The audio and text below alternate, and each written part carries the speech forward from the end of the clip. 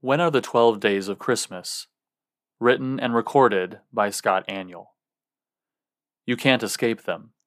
There are 12 days of Christmas contests on the radio, 12 days of Christmas sales at the mall, 12 days of Christmas charity drives, and, of course, that very long song. Most people, in America at least, seem to assume that these infamous 12 days describe those leading up to Christmas Day, as evidenced by the aforementioned contests and sales. And yet, it is actually that very factor, the American marketing machine, that has led to this erroneous labeling of December 14th through 25th as the 12 days of Christmas. For retail business, December 25th marks the end of the Christmas season.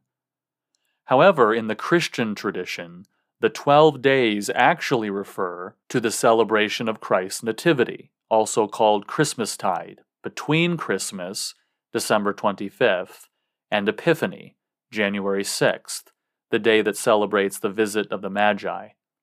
For this reason, the evening of January 5th is called Twelfth Night, made famous by William Shakespeare's play of that title.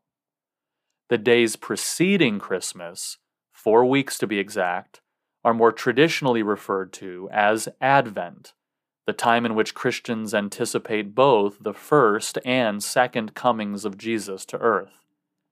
In the historic tradition, Christians don't actually celebrate or sing about Christ's birth until Christmas Eve, and then they continue to sing about and celebrate the Nativity for the 12 festival days of the season. I always find it ironic when I hear Christians in America state with conviction and a little bit of piety that they won't be tied down by Catholic traditions like the church calendar, and yet through their actual practices, they prove to be constrained by a liturgical calendar of another sort, the liturgical calendar of American consumerism. They insist that they won't celebrate Epiphany, the baptism of Christ, Palm Sunday, Holy Week, Eastertide, Pentecost, Ascension Day, Trinity Sunday, Advent, or the traditional 12 days of Christmas.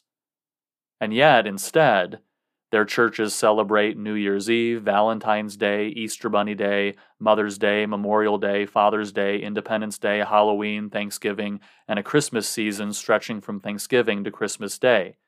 Days with customs rooted not in biblical events or Christian tradition, but in the tradition of American commercialism. There is no biblical mandate to celebrate the church year, and if someone chooses not to follow the traditional church calendar, I will not insist that they must. It really does not concern me whether a church celebrates Christmas during the days preceding December 25th or the 12 days following. Yet how Christians do celebrate seasons like Christmas does reveal what most influences them. And as I've often told my students, it is impossible to avoid being influenced by some tradition.